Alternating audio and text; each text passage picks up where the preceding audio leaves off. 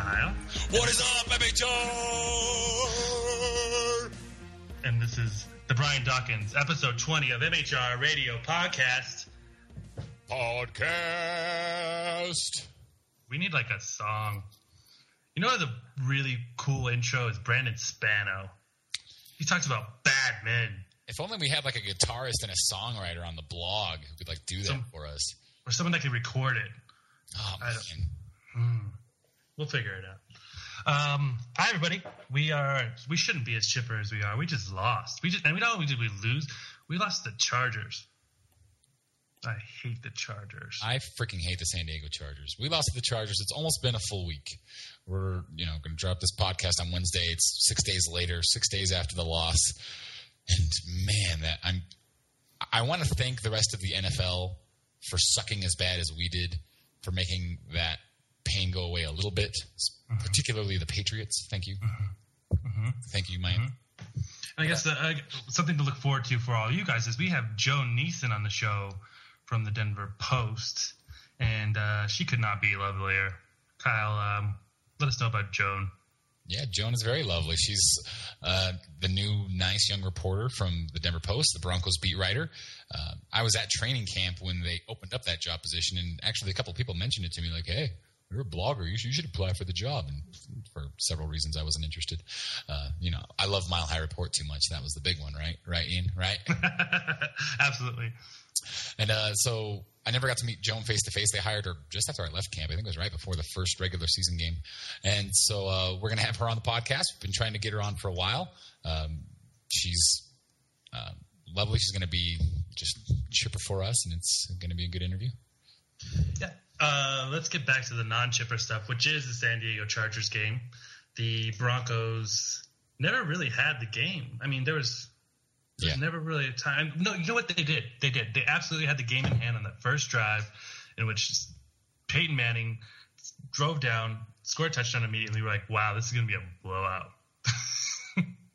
You muted your mic, Kyle. We'll get back to you. It's like Bubba Caldwell kicked our ass. That's what the Chargers were thinking. Like, oh, geez, we don't stand a chance against these guys if Bubba Caldwell is going to kick our ass. And the Broncos just could not respond. They couldn't put any sort of drive together at all in two full quarters. In the second and third quarter, the Broncos had 2 total first downs. It was absolutely ridiculous and absolutely pathetic. The offensive line just did not come to play. I knew in the second quarter that the Broncos were going to lose. I knew, well, there's a thing, and it's a completely unscientific calculation, but when the Broncos receive the opening kickoff, they lose. They don't win for whatever reason, whether it's receiving the opening kickoff or not receiving the second half kickoff. The Broncos just don't win when they don't kick it off and receive the second half kickoff. They definitely prefer to have that second opening kickoff. That's what they defer whenever they win the coin toss. They want it because they want Peyton Manning to execute his 2-minute drill before halftime, put 3 points on the board, put 7 points on the board, something like that, and then get the ball back again to put 7 more points on. That's a huge momentum shift in the game to be able to put 10, 6, 14 points on the board just by having 2 back-to-back possessions. And no matter how much time is left in the first half, even if there's 40 seconds left with 2 timeouts, they'll give it a shot. With Peyton Manning, you'll get 3 points out of that. That's why they love to have that second opening half kickoff. And that's when I knew the Broncos were doomed. When San Diego was marching down at that end of the first half, and it was, I don't remember how many, 45 seconds left, something like that, and John Fox is not calling a timeout. The Broncos are going to get the ball back. They're going to have 30 seconds, 45 seconds, and John Fox isn't calling timeouts. Sure enough, Chargers score. Peyton Manning gets on and does like 3 plays in 10 seconds. Clock stops. There's still 20 seconds left on the clock. We've ran 3 plays now, but there's been no. When you're calling those timeouts, you're saying to the offense, "Hey guys, I trust you. We're going to go out and score. No matter what happens here, we're going to even it up." And you have my full confidence. And John Fox just wasn't showing that by calling timeouts. We ended up getting the ball back. We had timeouts, but we also had 3 incompletions, so we didn't even need to use them. And then San Diego ends up getting the ball back to end the first half. They sat on it smartly, but giving the ball back at the beginning of the second half created a 14-point deficit from which we could never overcome. I saw it as a lack of confidence in the defense. It was like, I don't need to call timeout. They're going to score a touchdown here anyway. I guess you could do glass half empty, half full in that one. I mean, it was honestly, empty either way. the real drive killer was Nate Irving jumping off sides on that punt that was inside the 5-yard line of San Diego Chargers. Had he not done that, I mean, that drive ultimately ended up in a score, but more importantly, ate up like 8 minutes of clock time from which the Broncos never recovered. Like, they just didn't have enough time at the end to put up the points that they needed to. A lot of people have been piling on Nate Irving. I'm getting a little bit over it. He jumped off sides. There were a lot of penalties in the game. It ended up costing the Broncos 8 minutes, but you can't blame him in that one moment for the full 8 minutes. You got to blame the whole defense for sucking for 8 minutes. I mean, seriously, it can't be to the point where the Broncos cannot survive one single penalty, or we blame someone for blowing the whole game. We just can't. If we have bigger problems, if that's the case, and our big problems is a lack of talent on defense. Speaking of penalties, the Broncos are I think Katie last week might have pointed this out. That the Broncos are the third most penalized team in the NFL, and I don't know if it was that drive, but Dookie and Nacho definitely capped off a drive with the pass interference play that got the Chargers much closer to the goal line, which eventually they scored from. You know, I hadn't heard that stat. I don't remember Katie saying that either, and I hadn't read it either. But it feels like the Broncos have been penalized a lot this year. It definitely feels like that. So Mike McCoy's week before the game prediction that they would beat the Broncos comes to fruition, and the Broncos are, we're fine. Still the first seed in the AFC. Whatever. I hate the Chargers. I hate the Chargers. But hate the San Diego Chargers. Here's what I want, Kyle. This is what I want to happen. I want the San Diego Chargers to earn that 6th seed. And I want the San Diego Chargers to come back in Denver, and it's not going to be an unseasonably warm game. It's not going to be 44 degrees for the San Diego Chargers. Like, I can't even see my breath. I want it to be 10 degrees on the San Diego Chargers. I want Phil Rivers coming back to Denver. I want Peyton Manning, shutting them up in the divisional game. You want a cold weather game? I mean, you have to buy into the stigma a little bit about Peyton Manning in the cold. I'm hoping if we have home Broncos playoff games that they're not unreasonably cold ones. The one cold weather game I can point to and say, yeah, that probably did it was the divisional game last year in the playoffs. It's just it's a different situation right now. We have, let's say, God forbid, one of the Broncos running backs is hurt. We have an comparable running back this year, whereas last year we were depending on the rookie Ronnie Hillman to carry us, and he's just not the back that's going to carry us through that game. But this year we have Monte Ball, we have Noshawn Moreno, we have C.J. Anderson, and Ronnie Hillman still. Poor Ronnie Hillman.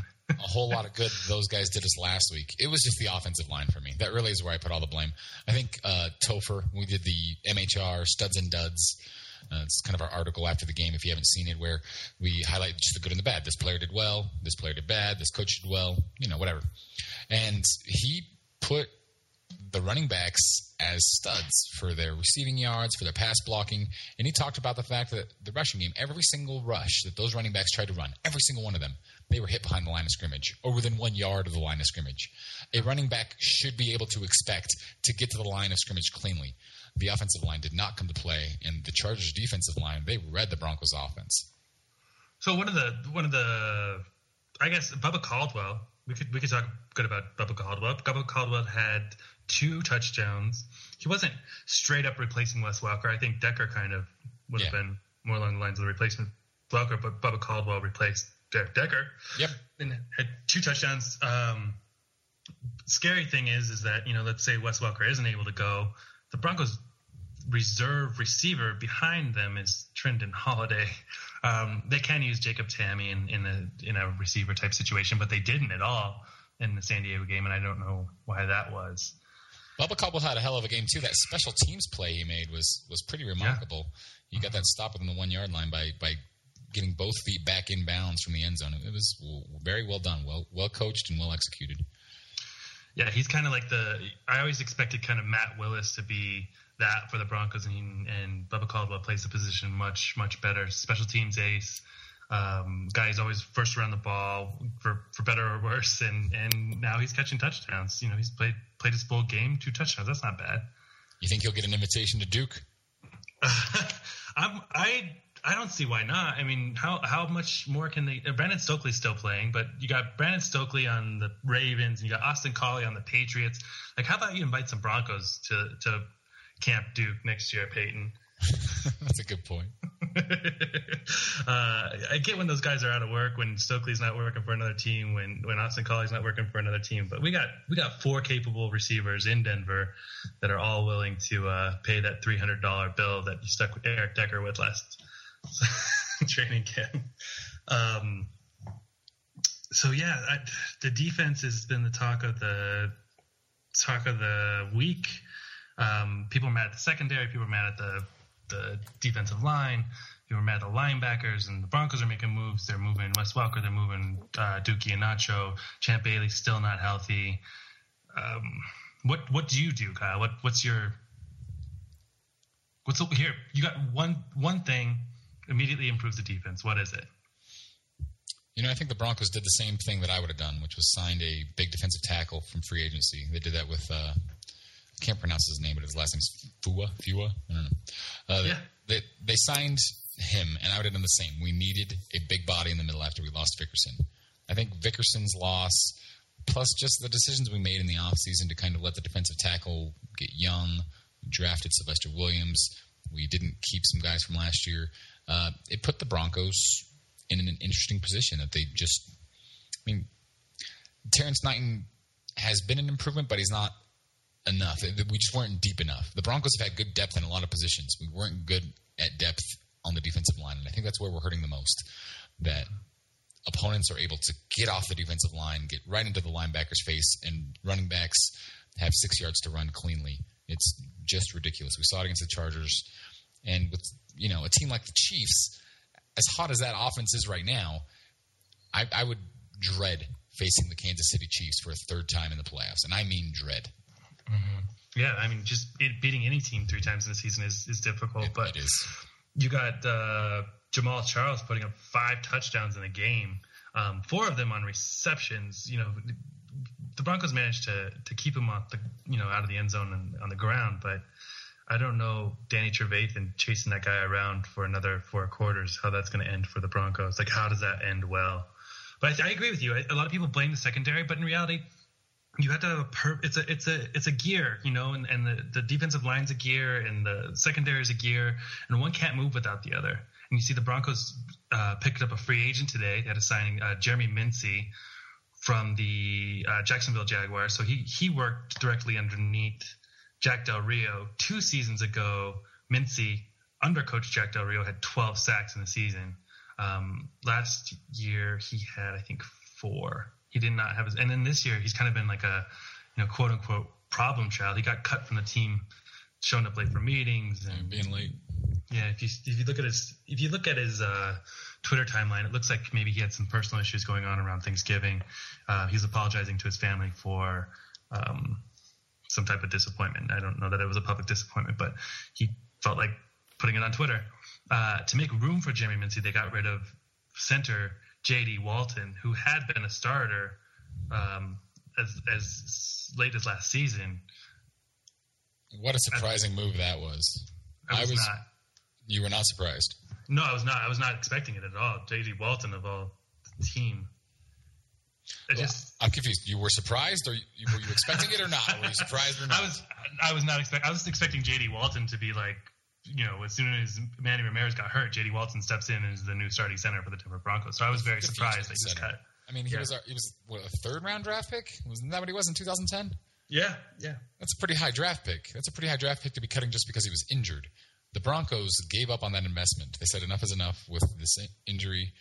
And it's the type of situation where maybe we don't know the whole story as far as that injury.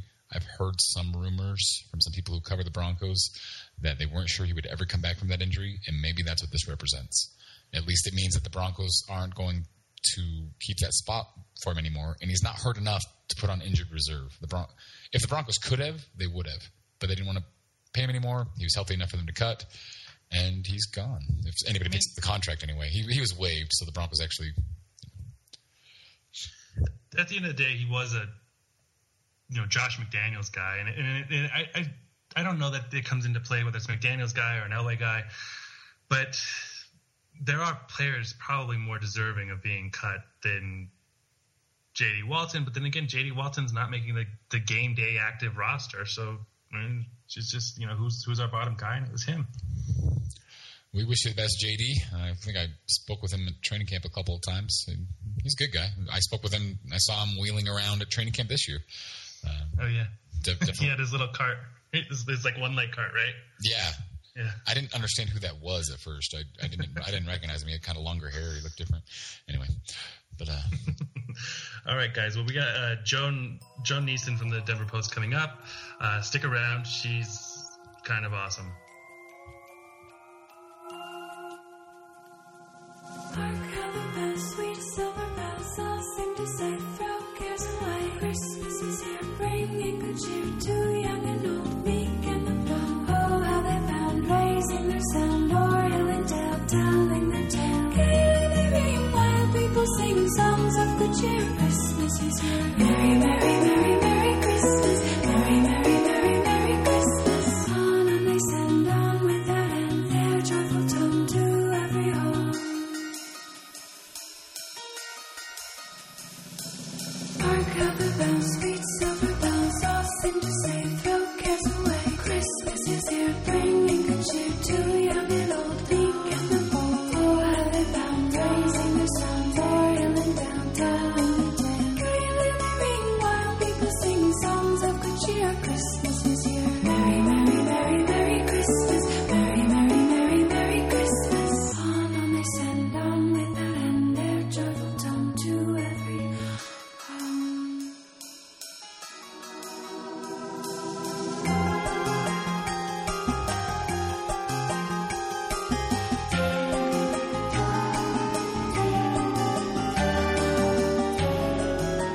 Welcome back, everyone. We are here with Joan Neeson from the Denver Post. Hi, Joan.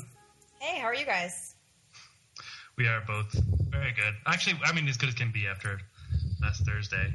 the NFL helped us out. We were doing pretty poorly Friday and Saturday after that Thursday night game, and then the rest of the NFL that mattered decided to lose too.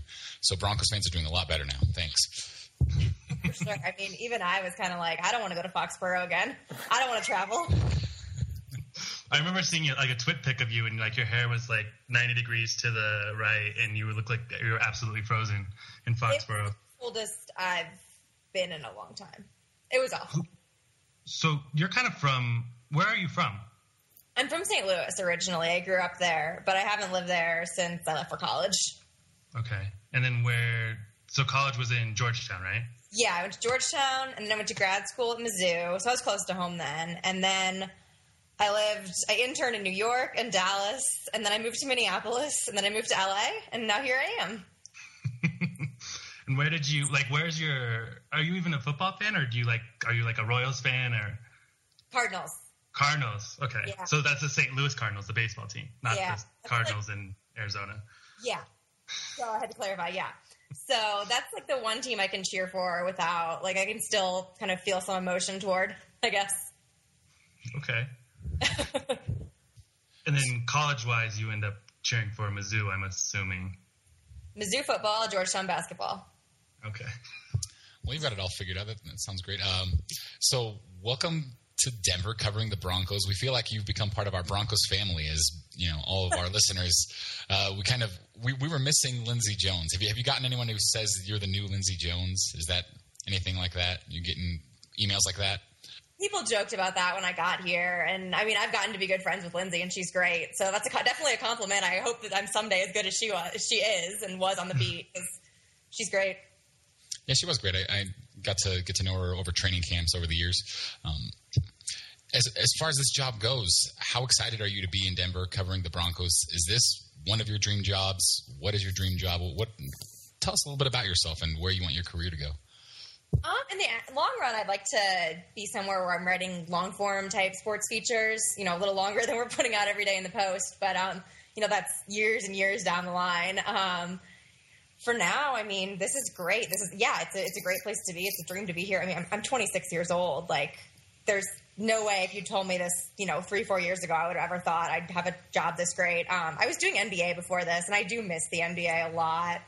But I'm coming around to football. I am. Basketball is a lot of fun. So, Lindsay and you guys cross paths sort of often, I assume. Oh, yeah. At least on Twitter. I know you guys interact back and forth on Twitter. She seems to be like an older sister has your back type thing.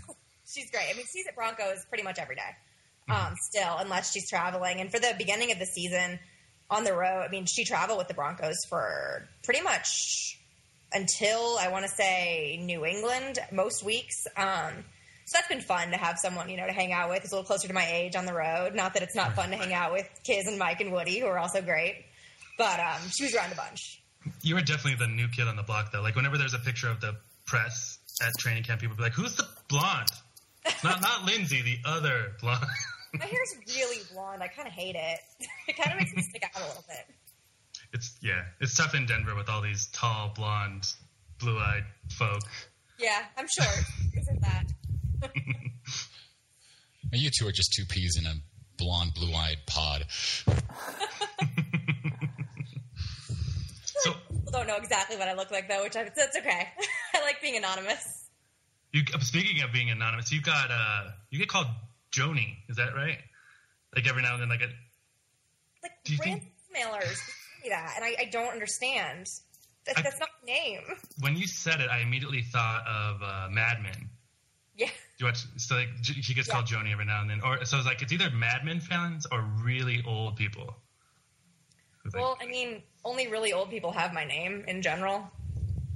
There's no one who's like, I've never met anyone named Joan under the age of like 50.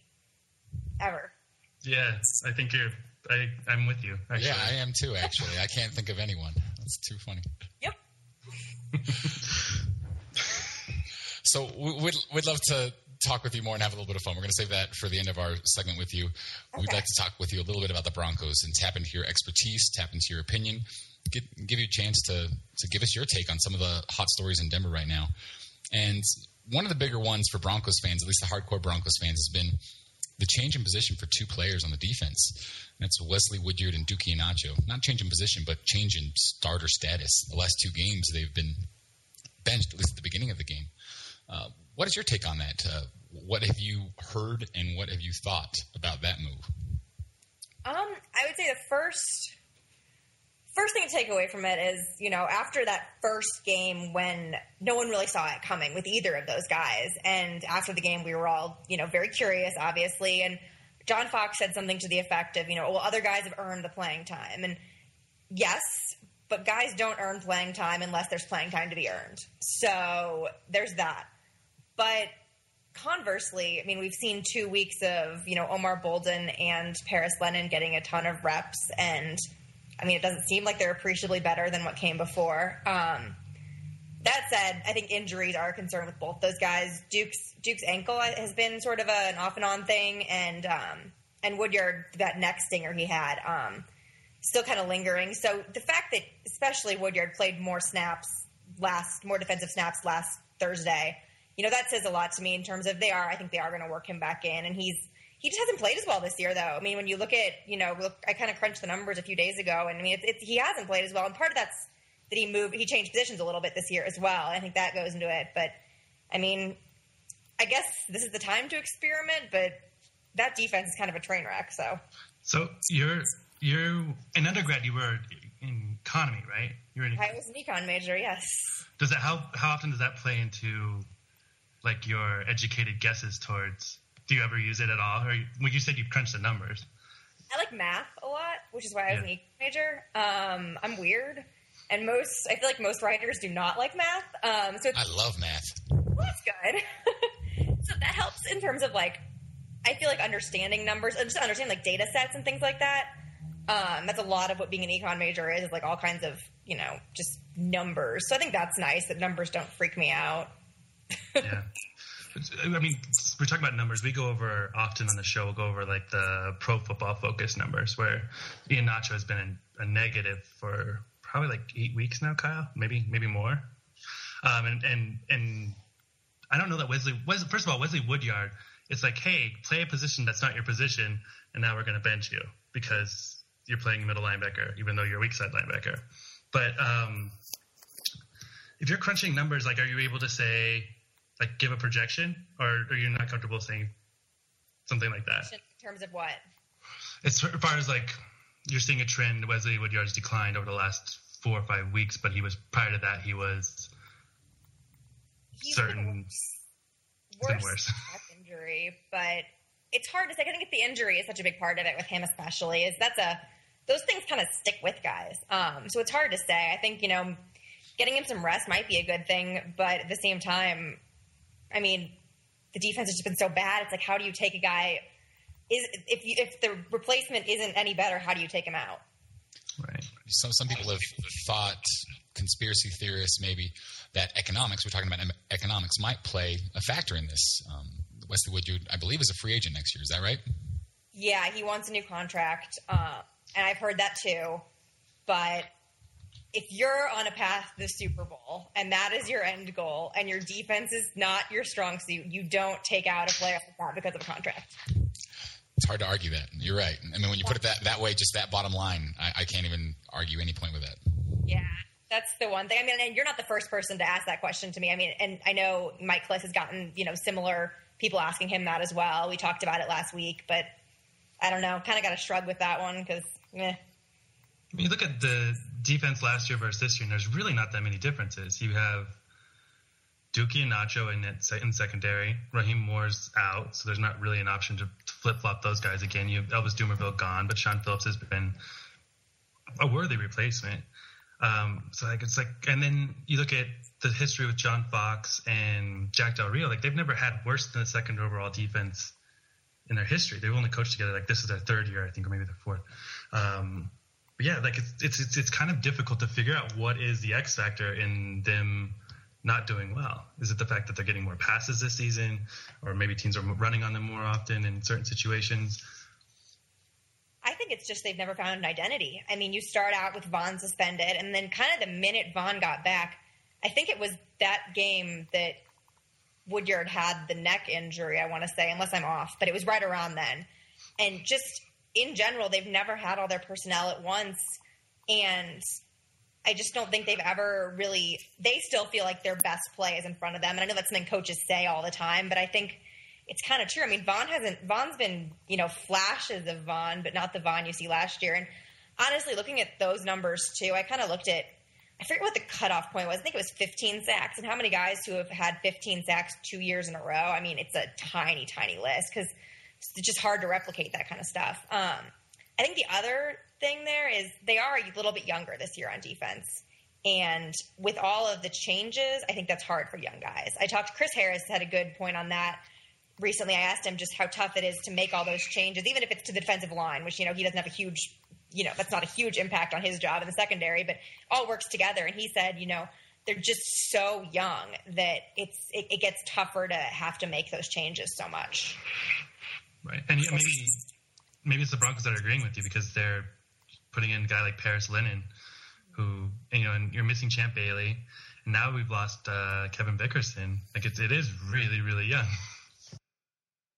So, yeah, the defensive tackle position is one position where I think the Broncos have really hurt. They kind of came into this season a little light on that position. They drafted Sylvester Williams early, but he was inactive. And now with Kevin Bickerson gone, to me, that's the biggest issue. Is just the defensive line isn't as stout, isn't protecting the linebackers. But that's my take. We're here to talk to Jones. Sorry. I get on my soapbox sometimes when it comes to personnel with the Broncos. I agree. That's been big. That's been definitely a big factor. The defensive line. People keep harping on the secondary, but it's like, yeah, you got to get some pressure from somewhere or at least stop the run. Like, why – if we got to commit everybody in the secondary to stopping the run, they're going to be able to pass on us. And you're missing Champ Bailey, regardless of whether people feel he's lost a step or not. You're missing Champ Bailey. Exactly. Like, even if he were playing and he were playing poorly, no matter what, you still don't have the Champ that you had in the past. Right. And now we're wondering if we'll ever get him back. Changing to the offense, Wes Welker. Some people have suggested that he'll probably be coming back this week. What have you heard in that regard? I wouldn't be surprised if he came back this week. Haven't heard too much because they don't do an injury report at all on Monday. Even though they practiced yesterday, they're not obligated to tell us anything in terms of injuries. He didn't practice, though. But he's such a competitor, and, it's just the speed at which guys come back from concussions in the NFL is absolutely terrifying to me. If I were the Broncos, I'd shut him down for the regular season. But we had our guest last week was a neuroscientist, and she was all for shutting him down for the rest of the season. Yep. I mean, they're going to win these last 2 games, and I don't know what benefit putting Wes Welker out there with the risk of getting another concussion is for them. And then with Derek Wolfe, I mean, he's officially being listed as like illness, but I mean, illness has come from things like concussions. So, and then last year we dealt with you weren't with the Broncos last year, but Tracy Porter was another quote unquote illness that just stuck the whole year from week 2 through I think like week 15 or 16, and then finally he came back and he was hurt again. Yeah. And I think when that Wolf thing first happened, Mike Klis kind of compared it, to the Tracy Porter situation. And they're not giving us a ton of information because I think for them, this is not a dislocated hip. It's not, a sprained ankle. It's an illness, and that's a different thing in terms of disclosing information, which I totally understand. These seizure-like symptoms he suffered on the bus, and I don't know what a seizure-like symptom is besides a seizure. And today, what they did today in terms of signing another defensive lineman, from things that I've heard, I think part of that reflects they're a little worried about maybe he won't be back as quickly as they were hoping. So, yeah. And we all saw him in preseason get carted off in the emergency vehicle, so maybe he's just been tough enough to get through that. But I think he's another player that possibly, give him the rest of the season off. He's 23, 24. Yeah, it's hard to say. It's hard to say, especially not exactly knowing what's wrong. But with the information we have, kind of got to wonder.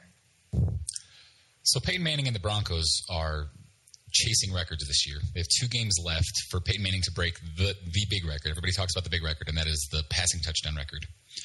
What do you think John Fox and the Broncos will do if everything were to go right and the Broncos were to clinch home field this week? They could do that with a Broncos win, a Chiefs loss, and a Patriots loss. Say Peyton Manning doesn't make that record. Do you think John Fox lets Peyton Manning go in there and go for 51? Yeah, because John Fox doesn't have the last say Peyton Manning does. That is fascinating. That's playing until Peyton wants to play, I think. And what you just said, the scenario you just outlined in terms of them getting home field this weekend isn't a crazy thing necessarily when you look at how banged up the Patriots are with losing Gronk. And then, the Chiefs have 2 tough opponents to wind up the season, and the Broncos have 2 easy opponents. So, yeah. The Chiefs play the Colts, and the New England Patriots are playing at Baltimore against the Ravens, who must win in order to stay in the playoffs. Yeah, you're absolutely right. They could both definitely drop those games. But Tom Nalen addressed this earlier. He was talking about Mike Shanahan actually telling Elway where to throw it. And he's like, no one tells Peyton Manning where to throw it. No. I think the trainers can tell Peyton what to do in terms of sitting out of practice or something, but that's kind of the extent of what anyone tells Peyton to do. What's it like covering Peyton Manning? This has to be a dream. He's one of the NFL's all-time greats. He's the reason that Lindsey Jones is an NFL reporter but still in Denver. It's Peyton Manning. It's why USA Today has Lindsey Jones here in Denver. What's it like? He keeps his distance from all of us, and I think part of that is because, Grant, 5 minutes with Peyton to one person and 90,000 other people are going to want it. So it's very regulated when you get Peyton and when you don't. But just watching him this close, it's kind of cool to be part of, I'm not part of the team, but to be covering something like this that's, potentially so record breaking. And he's a funny guy. He's really smart too. He's kind of a dork. I feel like he's kind of a football dork, if you know what I mean, because he's not the most athletic guy in the room. He's not, and he's smarter than everyone else. And that's really cool to see for me, just how hard he works and just how intelligent he is about the game. You're talking to a bunch of football dorks, so we'll take that as a compliment to be in Peyton Manning's company. Did you guys catch the kissing Susie Colbert post of Peyton Manning? Like he had his, that picture where he has his helmet on, he's got his foot in the pool and his iPad, and then they put him on like a rocket, and then they put him on. They photoshopped it. Yeah.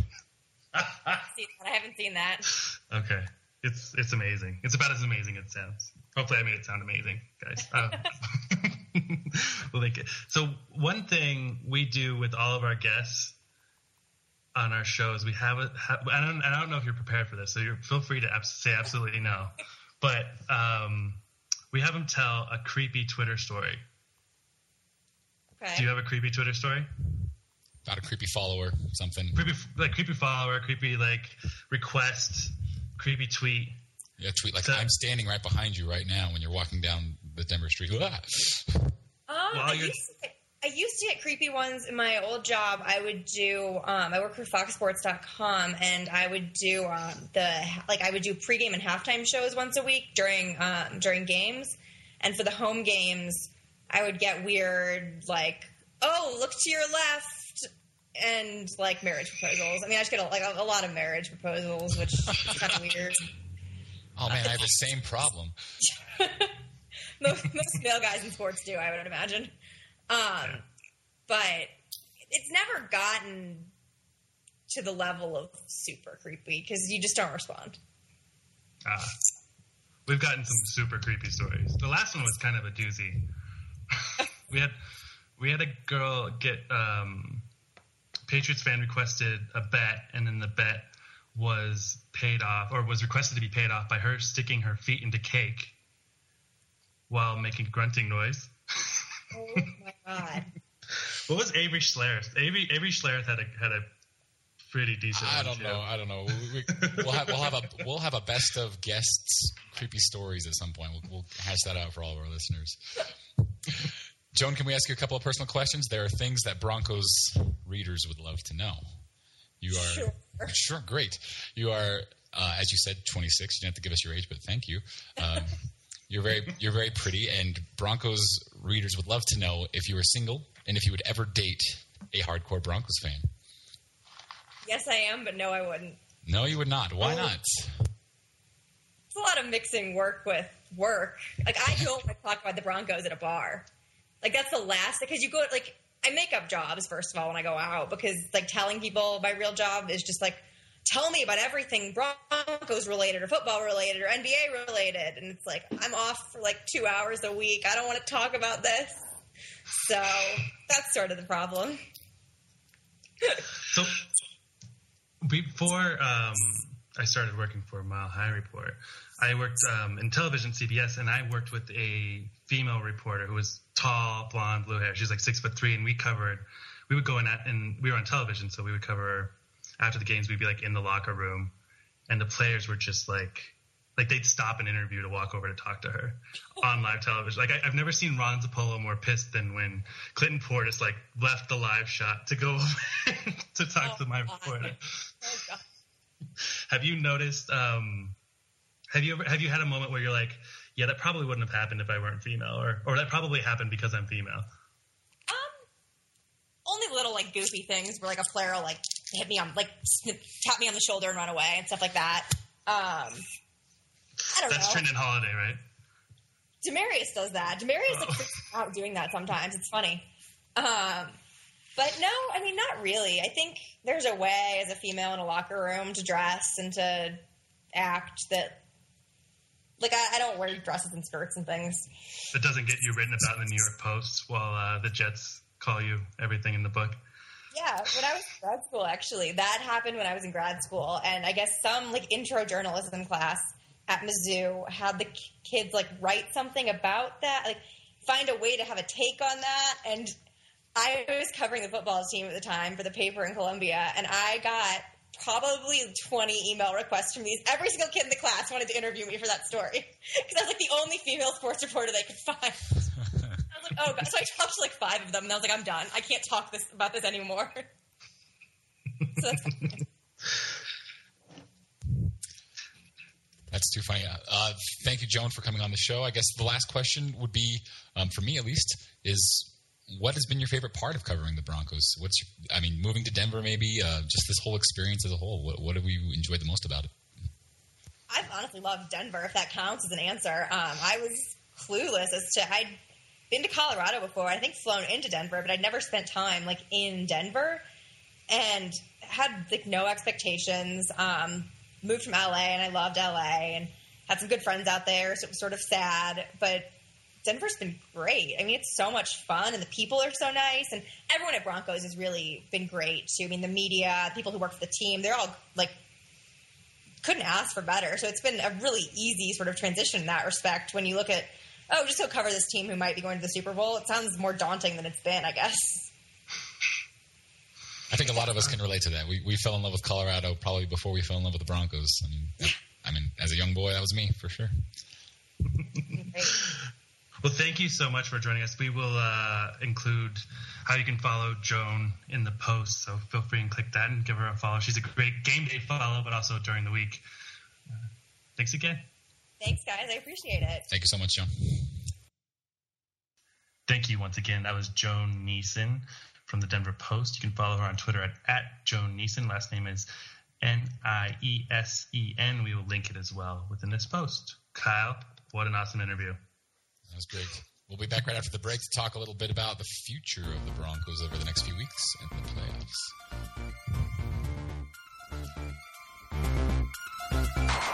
You had better run from me with everything you own, 'cause I am gonna come for you with all that I have.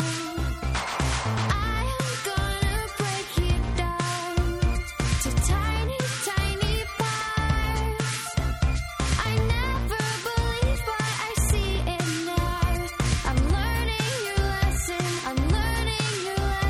Did it make you feel so clever? Did you wear it on your sleeve? Did you see another picture where I was not apart, so far entwined? There's no other way, never run far. Take a good swing at me and everything is even. So finally we agree, no place for promises here. You better run, hide. I'll burn your bridges. I will be a gun, as you all come for. Hide. Now it's all so easy. I will be a gun, as you all come for. Are you to tell me how to keep myself afloat? This segment is brought to you by Coke Kyle Zero. Montgomery. Coke Zero and Kyle Montgomery. Kyle Montgomery is brought to you by Coke Zero. I drink about 3 of them during every podcast. And then brought to you by Buffalo Wild Wings and the fine people at Stickers.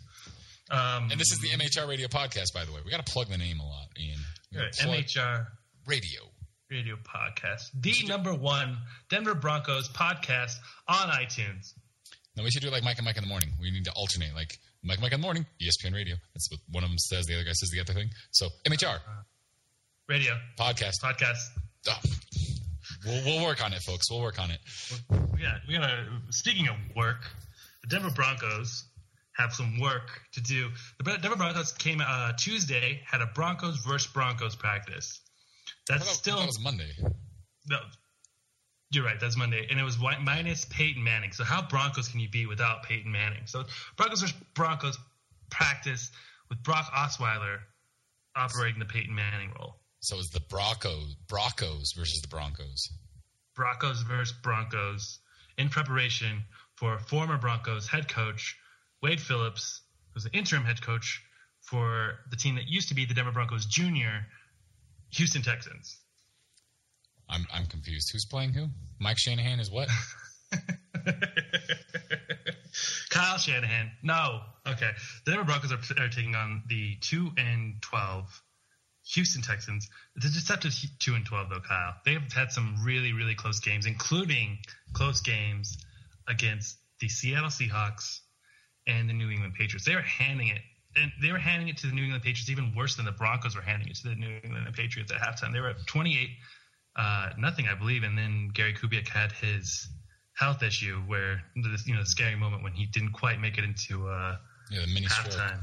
Yeah. Mm-hmm. And now you have to wonder if these guys are playing for an interim head coach they want to be the head coach. I mean, if Wade Phillips gets them in the mindset where he's playing for a possible head coaching job, I mean, I haven't been following Houston Texans news, so maybe that's out of the picture. But if that's the case, they have something to play for. sometimes teams who are 2-12 don't have anything to play for. They have the first overall pick in the draft to play for, so they're not going to play them. They've given up. Is that the case with Houston? What's your take? They didn't play last week that they were playing like Wade Phillips wanted them to be. They did not do very well. Who did they play last week? Did they play the Jacksonville Jaguars? I think they might have. I think they might have played they did not play a good team, and they lost. It was like kind of like the number one pick bowl, like Teddy Bridgewater decides what. Oh, it was Indianapolis. I think Indianapolis. Yep. Okay, so they got handed to them by one of the better teams in the NFL. Never mind. Take that back. But the Colts have been on a downslide. I mean, they had been. The Colts had lost a few games in a row, or lost 3 out of 4 or something.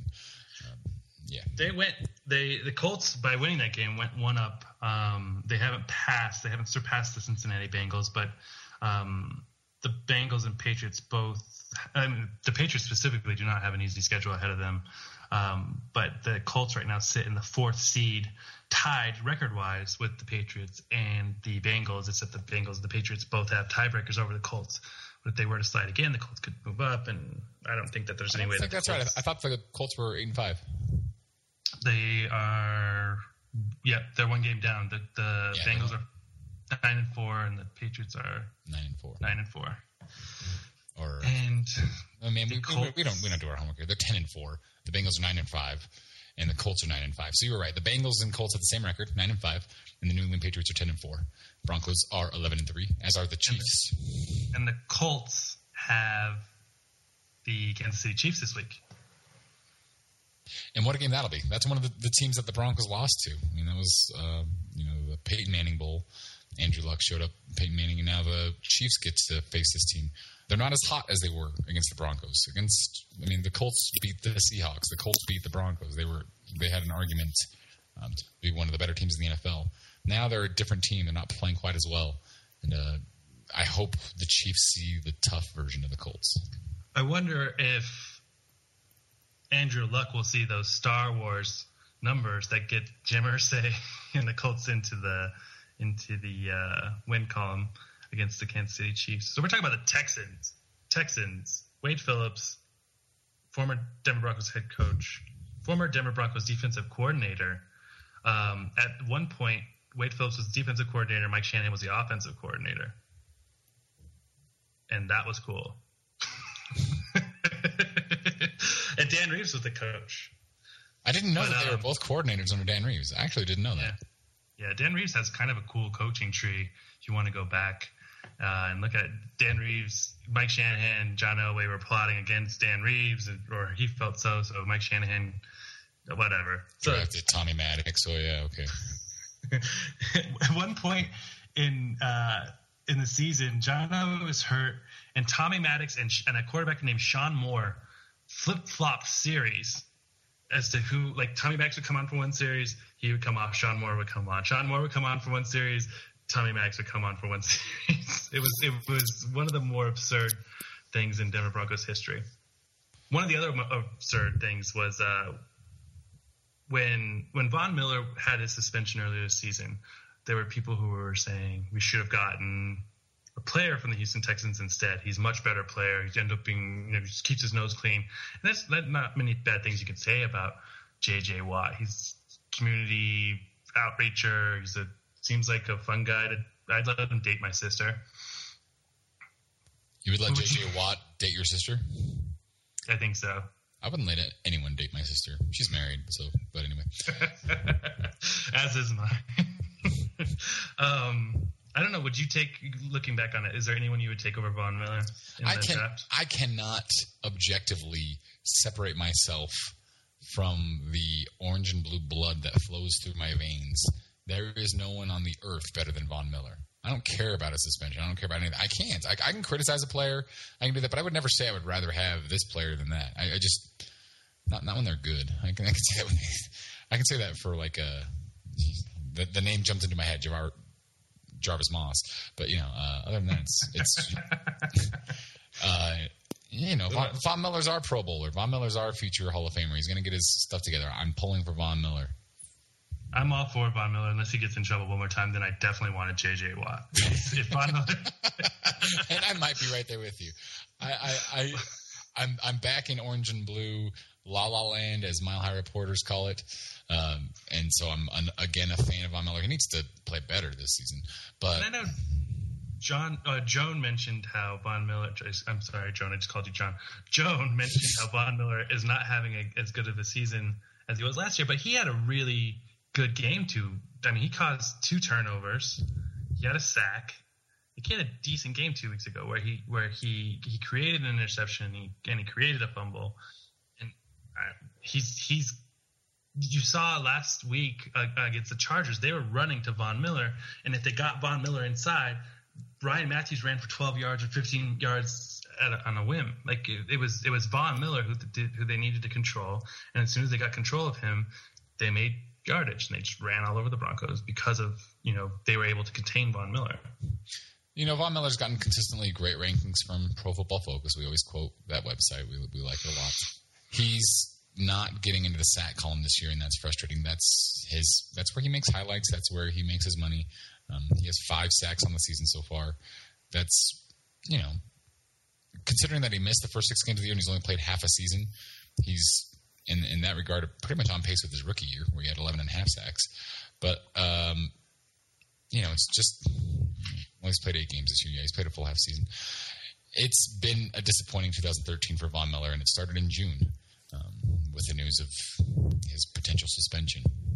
Yeah.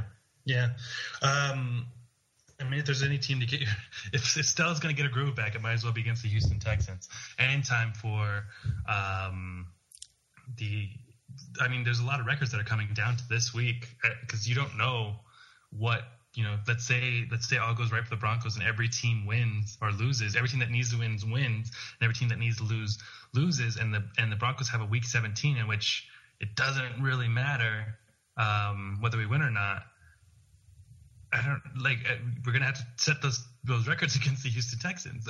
What's the touchdown number the magic touchdown number that Peyton Manning needs? I think it's 4, right? I think it's 4. I think so. Yeah. We got 4. We got 3 players in contention for touchdown records. We've got Noshan Moreno looking down the barrel of a record season. Defensively, there's probably not a lot of records that we're looking to gain, but not any records we're going to be proud of. Right. Have the Broncos just been misusing Von Miller? I mean, is that what it is? It feels like that to me. It feels like I'm watching game tape and Von Miller disappears, and then when I watch him closely sometimes, he's just standing there. It's like he doesn't want to rush the passer. He's kind of spying the quarterback, making sure he doesn't escape. And it's frustrating that somebody who's as freakishly athletic and just incredibly talented at getting after the quarterback as Von Miller is not going after the quarterback every single play. Right, and you look at the amount of fines Von Miller just got a fine, I think, 2 weeks ago for a hit on $25,000. Yeah, and he's getting up to the point where he might get suspended for the amount of fines he's had, and maybe that's made him a little trigger shy. I don't really know that Von Miller's going to change the way he hits the quarterback, but it's got to play into your head a little bit when you're like, look, I'm however many thousands of dollars, hundreds of thousands of dollars in on the NFL, and if I hit another quarterback in the head, I might be suspended for a game. I don't know if that comes into his mind. I mean, he's not, as he's proven, he's not the sharpest tool in the shed when it comes to personal decisions. But I think it comes down to this. I think I mentioned it when we were interviewing with Joan. Champ Bailey, if Champ Bailey is on the field, if you get an extra millisecond, if you get an extra half a second because Champ Bailey's covering a corner, because he's covering a receiver, you get an extra full second. I mean, that's an extra second that Von Miller has to get the quarterback. And when you watch Von Miller, when he is in there, he's a half a second away from the quarterback. He's a millisecond away from the quarterback. And maybe that's it. Maybe, you have 2 strong cornerbacks, whether Champ Bailey's lost a step or not, he's going to get the attention of the quarterback. You're right. I mean, it's a team game, and the coverage sacks or a sack that Von Miller was good at, I just don't even feel like he's a half second or a second away anymore. I haven't seen that, and I think that's the difference that I'm trying to communicate, and maybe if I'm having trouble communicating it, I'll work on my podcasting skills. But I just don't think that he's been on the verge of getting to the quarterback as much. He hasn't been as noticeable. And he's a player on the field who's supposed to be noticeable. A defensive tackle who's not noticeable, that's okay. That means he's doing his job. He's eating up blocks, and if he disappears, that just means he's got a lot of opposing jerseys hitting him. But Von Miller is supposed to make plays. He's made some plays. I mean, he's probably made more plays than anyone else on the defense, frankly. But he hasn't been himself. He's on one game and off another game. He's really good against the Patriots. He's really bad against the Chiefs. He's really good against the Titans. He's really bad against the Chiefs. He's good one quarter, and then he's bad one quarter. I don't think he's put together 3 straight quarters of good football, like highlight reel football. And we've seen that from him before. Yeah, no, I agree with you. Want to make a guess? Want to make a guess on the Houston Texans Denver Broncos final score? I don't. I'm tired of doing that because the last one I guessed was 41-24, and we lost 27-20. It was pretty bad. Well, I mean, I haven't scouted this team enough yet. I'm gonna dig into the Texans. I couldn't remember their quarterback's name. Ian had to remind me of it during the break. Case Keenum, right? Case Keenum. No, I'm kidding. Case Keenum. So I haven't scouted these guys enough yet. I've got a quick. What are those things called in DirecTV? The quick shot, whatever, the 30-minute snippet of it. Yeah, I've got that to watch. And so I'll watch that, and I'll look up some stats, and we'll post the first look at them here in the next few hours on Mile High Report. But until then, I think the Broncos will win. I think the Broncos are a better team, and they'll win by double digits. But I don't think it's going to be, I don't know. I don't care to put a number on it yet. I think that Peyton Manning has lost to the Houston Texans. I believe, this is completely off the top of my head, I believe he's lost to the Houston Texans twice in his career. And he, as an Indianapolis Colt, he played them twice a season for his entire career up until last year. And remember last season he did lose to the Houston Texans in Denver. So if it, players or fans always want to talk about trap games, this might be a trap game. That the Houston Texans, as bad as their record goes, I think they've played like 6 games in which they've lost by less than 7 points. You turn that around, this is an 8-win football team, and that's not a bad team. That's a team that's right in the middle, right in the thick of it when it comes to playoff contention. They might even be the 6th seed. They're playing with Wade Phillips. Wade Phillips is coaching for the job. He does want that head coaching job in Houston. I think they'd be crazy to give it to him just based on his provenance with the Buffalo Bills and the Dallas Cowboys and the Denver Broncos. Denver Broncos. Yeah. I don't know what that word means, but I think it means history. It means history. Look at that context clues working for me. Yeah, but it seems like running back like LaShawn McCoy, no problem, we'll shut him down. Running back like Jamal Charles, no problem, shut him down. Running back like Ryan Matthews, career game. The Houston Texans don't have Arian Foster for this game, but they do have Ben Tate, and he's one of those backs that we don't necessarily focus on. We're probably more worried about Case Keenum throwing a 60-yard pass to Andre Johnson or DeAndre Hopkins consistently, and we're going to completely forget about Ben Tate. I don't know. It would be nice to see the Broncos get it together in this game against Case Keenum and get it together next week against McGloin, heading into the playoffs with a little bit of steam on their defense, shutting out 2 teams. That would be really cool. That was the question that I asked on the AFC West Watch post in Mile High Report. There was a poll, and I thought it was a good poll. Sometimes the polls are just like obvious, and everybody's going to say the same thing. And this time I feel like I asked a good question. Which would you rather have? Would you rather the Broncos clinch the playoffs in Week 16? Clinch the division. That means Broncos win plus the Chiefs lose this week. And that way they can take some heat off Peyton Manning and company, some pressure off. Or would you rather them have to play hard in Week 17, go into the playoffs hot without resting those starters? Which would you prefer? Another week of rest or going in hot? And I was surprised that I was in the minority. I think most people agree with what you just said, Ian. They wanted to see the Broncos play hard and play well for 2 more weeks of the regular season and not get that break. Yeah, you see, just this season alone, Peyton Manning had 2 weeks to prepare for the Baltimore Ravens. He had 2 weeks, 2 weeks to prepare for – who did we play coming out of the bye? Was that the Chiefs? I think it was the Chargers. The Chargers. And the Chargers have handed to us twice. We forget how close that first game was. Like, they know how to play Peyton.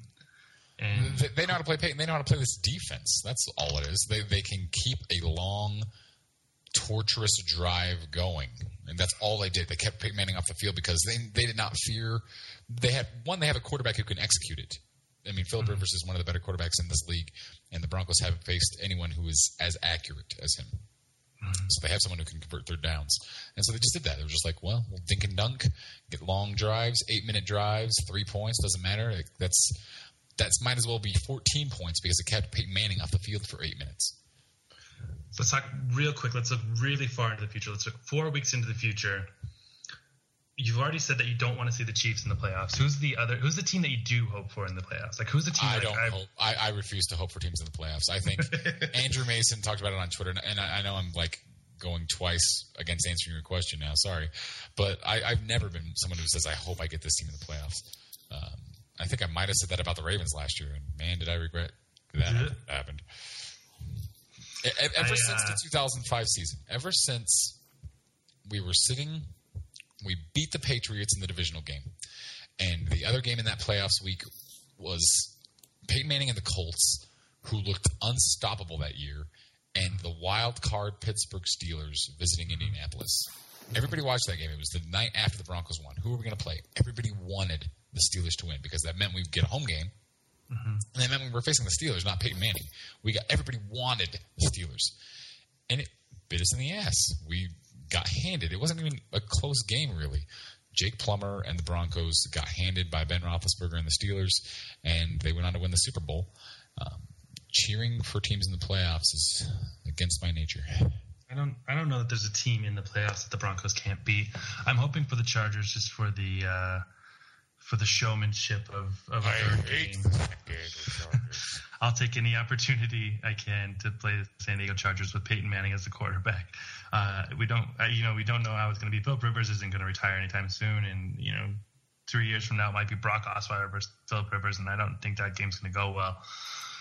So I'm hoping for the San Diego Chargers. I'll answer. And then just to top it off, okay. I'll answer your question. I'm hoping. Not the Broncos will play. I'm hoping the Broncos will beat. I'll word it that way because I'm superstitious. I'm hoping the Broncos will beat the Baltimore freaking Ravens in the playoffs. Get that sweet Purple Crow revenge. So you're kind of hoping. So that would mean that the Baltimore Ravens have to beat the Patriots this weekend, which I think is completely possible. They're playing in Baltimore. I think the Ravens have a number of different ways to make the playoffs. I think there are a lot of situations in their favor because they're tied with the Dolphins, and they're ahead of everyone else. They have to lose, and the Chargers have to win out, and another thing has to happen. And the Ravens seem pretty. Right now, it's between the Ravens and the Dolphins, and the Dolphins are one of those teams. The Ravens can still win the division. The Ravens still have a strong chance of winning the division against the Bengals, which would be an upset. Right now, yeah. I mean, really, the only contention in the AFC playoffs is who's going to get that 6th seed, and right now it's between the Dolphins, the Ravens, and possibly the Chargers. But there's a lot that the Chargers need to do in order because I think they're a game back behind the Ravens and the Dolphins. Yes, they are. But yeah, you all caught up on Homeland? Yes, I can't talk about Homeland out of respect to my roommate who's downstairs with me right now. He hasn't seen it yet, and if we talked about it, it would spoil it for him. But yes, I've seen it. You can talk. He can't hear you. I'm going to give you guys one more week to watch Homeland before we discuss it because it would be the biggest. This is we can't. I don't know that we can say what happened this episode without spoiling the entire season if you're going to wait for Netflix. So we will wait on that, and I'll tell you. Just tell me if you liked it. Yeah, and I wish I could tell you specifically why. It's getting back to reality a little bit, which I like. Yeah. It was losing that quite a bit. It was getting into 24 land for me. Right. 24 just got to the point of ridiculousness. Like, Jack Bauer just does every insane thing in the world, and the president still got his back, and then he also survives that explosion and that other one too. And it was just Homeland was getting to that point, and they got a little bit more rooted in the end of the season. What they did at the end of this season is something that they planned on doing at the end of the first season prior to finding out how much the audience liked certain aspects of the show. Yeah. And well said. So spoiler free. Well said. That's about as far as I can go with that. But so yes, I did like. I didn't personally like it, but I liked it. It wasn't all Game of Thrones where you're just like, I don't watch Game of Thrones. Don't spoil it. Are you going to watch it eventually? Yeah, probably. Game of Thrones, you're well aware that there are some moments when you're just like, I don't want to watch the show anymore. There's just no reason to watch it because they're just going to ruin it for me. Anybody I like dies. I get dinosaurs. I get that gist, yeah. But no show will ever compare to Breaking Bad. I had a great time watching Breaking Bad on my iPad. I just love that show. I have a T-shirt for you for Christmas, but I can't wait to give it to you. Oh, that's all right, guys. Well, thank you for joining us on the Brian Dawkins episode of MHR Podcast. I am Ian Henson, and we are joined by Jan. He is alive and waving at you right now with his mic off. And Kyle Montgomery. Kyle Montgomery is looking good with his fresh new haircut, by the way. I don't know if you probably see him in the picture that Jan will tweet out at some point. My hair flew away when I jumped out of the airplane. We got to talk about jumping out of the airplane real quick. Jumping out of the airplane. What was your biggest takeaway from jumping out of an airplane? That this is what it feels like to be a Raiders fan every year?